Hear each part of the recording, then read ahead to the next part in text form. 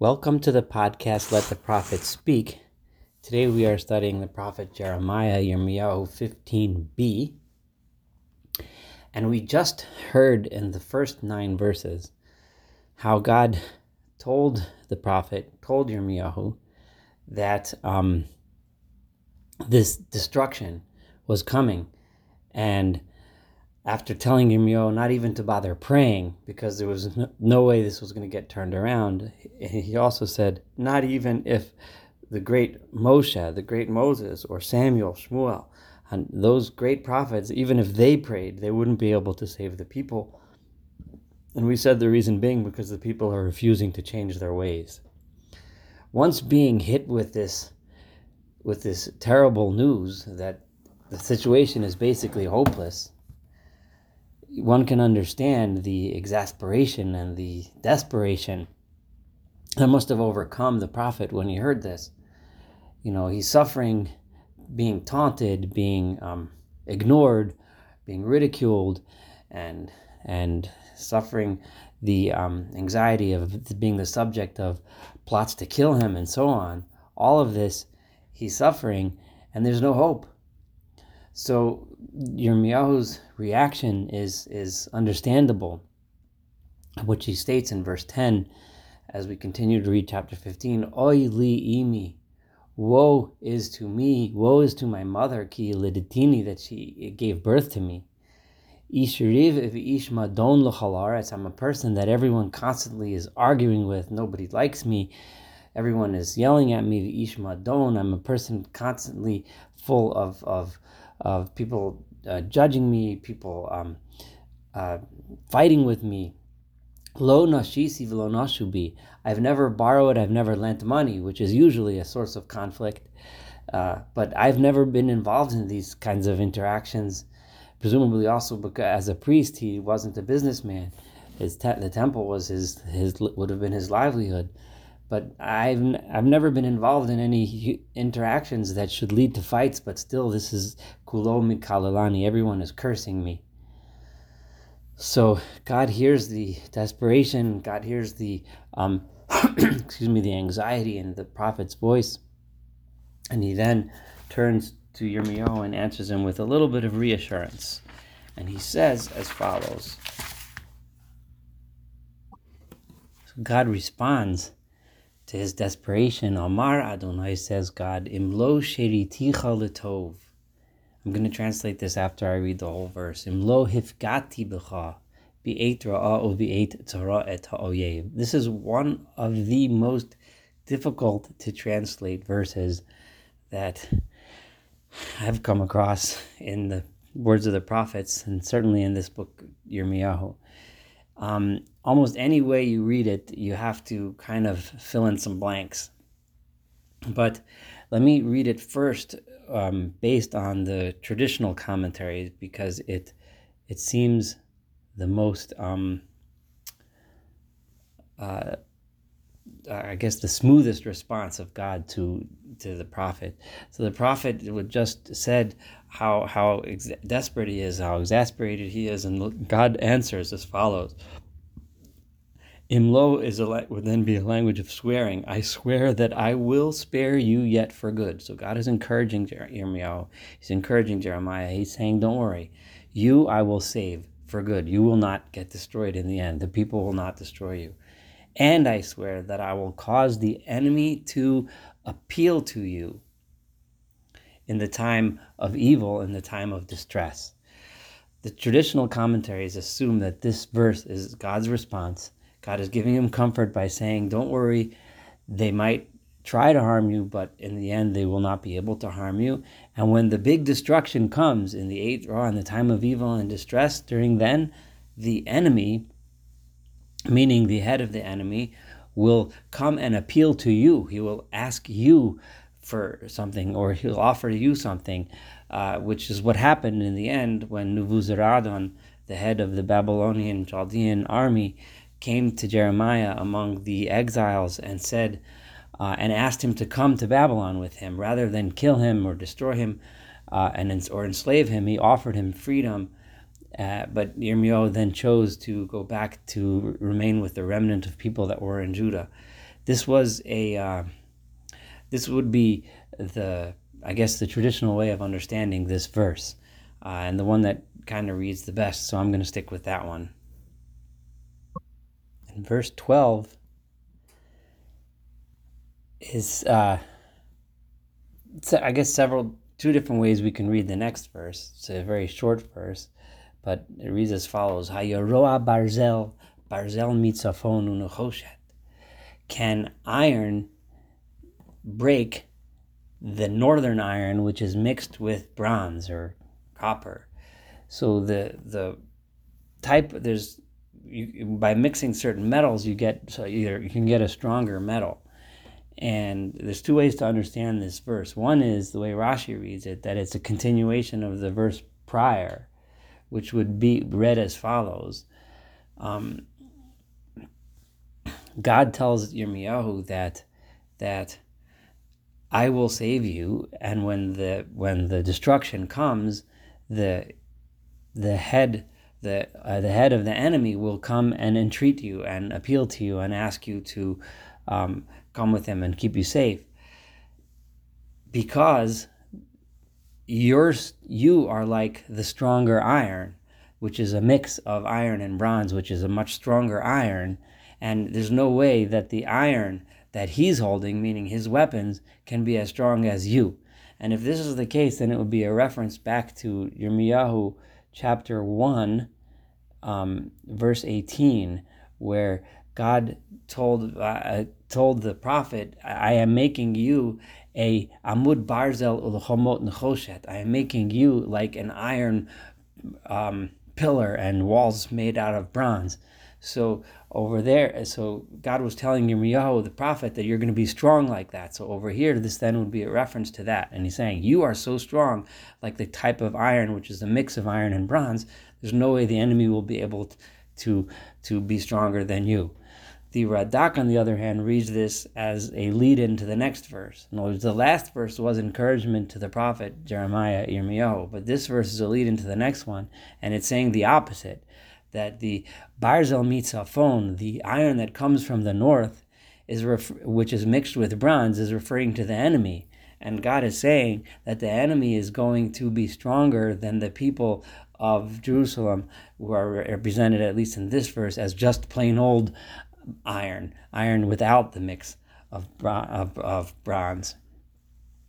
Now let's go on to verse 13.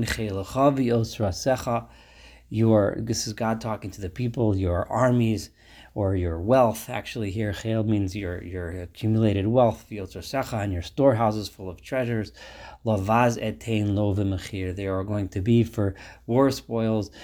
People will get it for free. They won't even have to pay for it. Uv'chol chatosecha uv'chol gvulecha. And the reason why this is going to happen is as a result of all of your sins and the sins that you committed throughout all of your boundaries. V'ha'avarti et oivecha bi'eretz lo yadata. There's again various ways to translate this. I'm going to go with the traditional translations, the Metzudos, the Radak, that I am going to send you with your enemies into a land that you do not know. There are other ways to translate this. This is the more traditional way, and you have to fill in a few blanks, but it reads well with the words. Ki eish kadcha bi'api. Why will I do this? Because there is a fire of fury that is burning in my anger. Alechem tukad, and upon you that flame will burn.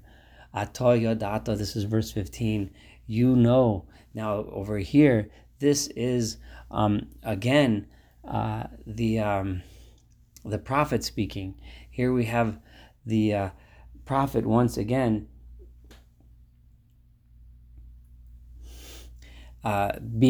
feeling exasperated, feeling upset. People are constantly attacking him. So another natural reaction of a person would be, God, take revenge on my enemies, stop them from hurting me, and punish them for it.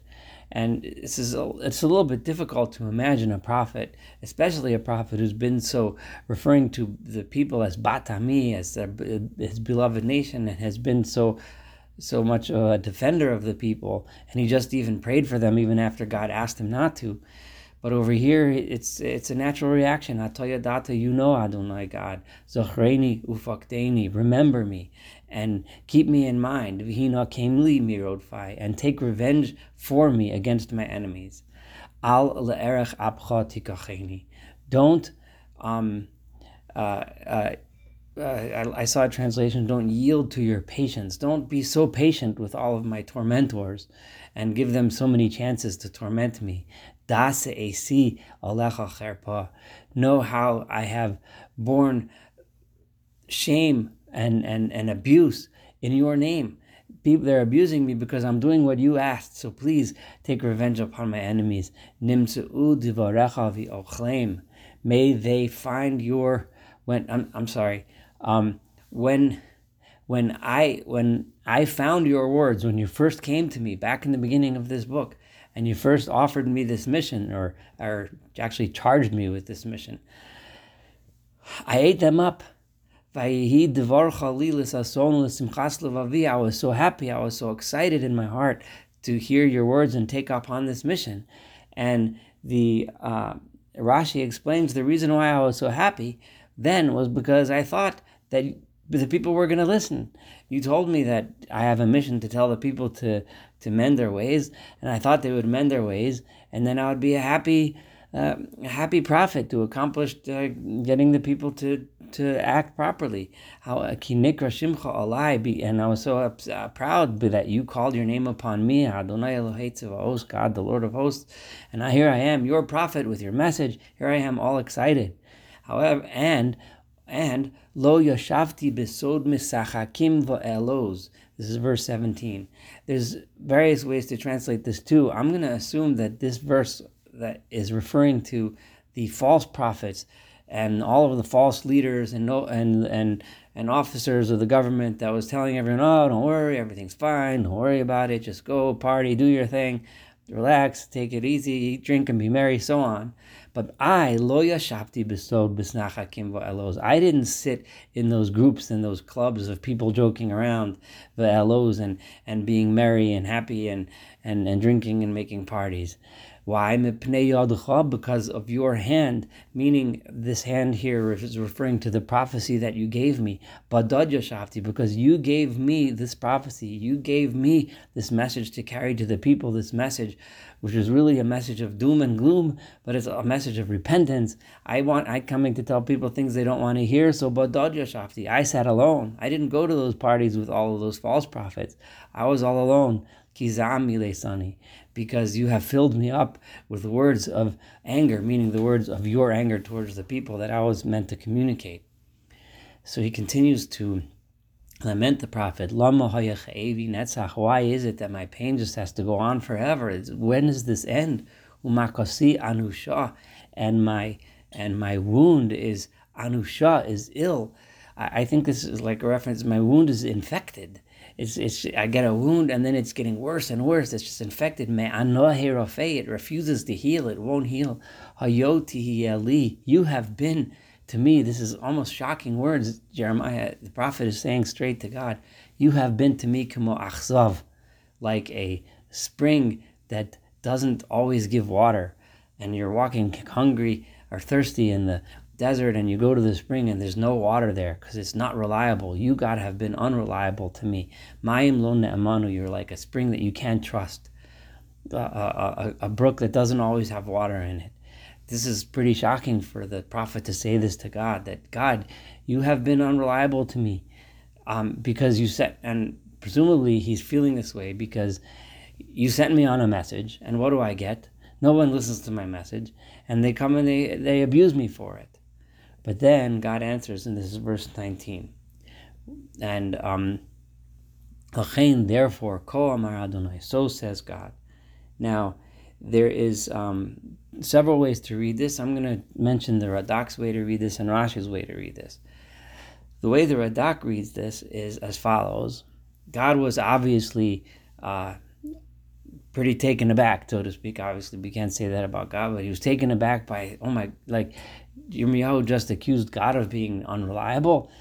This isn't God's fault. This is the people doing the thing. How could he speak to him that way? So God immediately says, whoa, im tashuv, if you return back to me, because Yirmiyahu was speaking words that hinted that he was almost ready to abandon God and abandon this mission. So God says, "Im tashuv, if you return back to me, va'ashivcha lefanai ta'amod, then I will turn back to you. Then you will always stand in front of me, and I will return to you."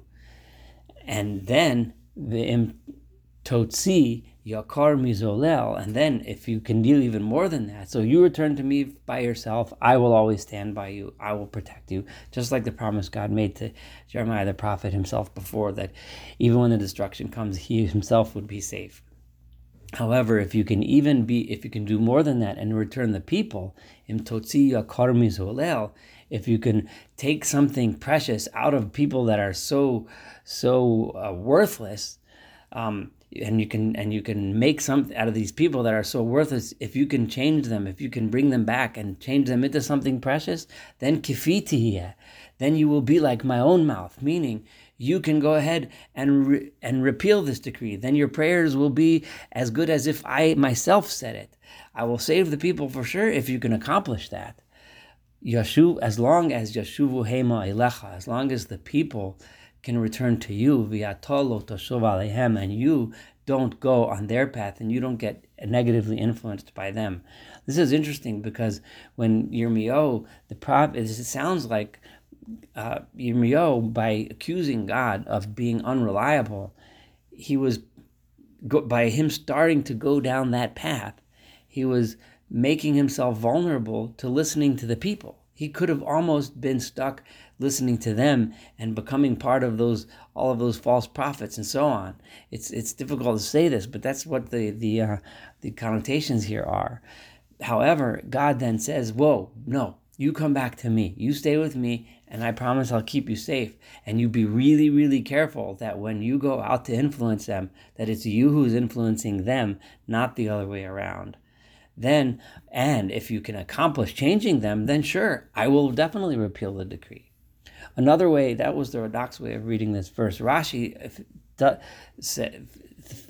looks at this verse as if God completely ignored Yirmiyahu's, the prophet's very strong objections, and just went on and said, "Im tashuv, if you can bring the people back." So it was like repetitive. If you can bring the people back, I will stay with you. If you can bring something precious from the worthless, I will stay with you. As if God completely ignored him, but then beseeched him and said, make sure not to get influenced by them. Let's move on to verse 20. Unisaticha la'am hazeh, and I will make you, and this is just a guarantee God is giving the prophet, I will make you for this nation lechomat nechoshes besura, like a fortified, strong wall of iron, or bronze, actually, or sometimes translated as copper. V'nilchamu elecha v'lo yuchlu lach.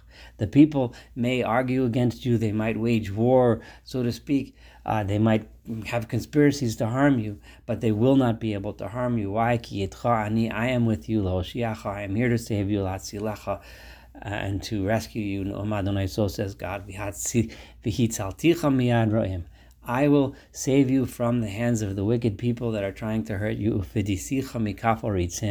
And I will redeem you from the hands of the people who are being violent towards you. So this was God's promise to Yirmiyahu that he will keep him safe. Thank you so much for studying chapter 15. Looking forward to studying chapter 16 and, of course, the rest of the book of Jeremiah and beyond together with you.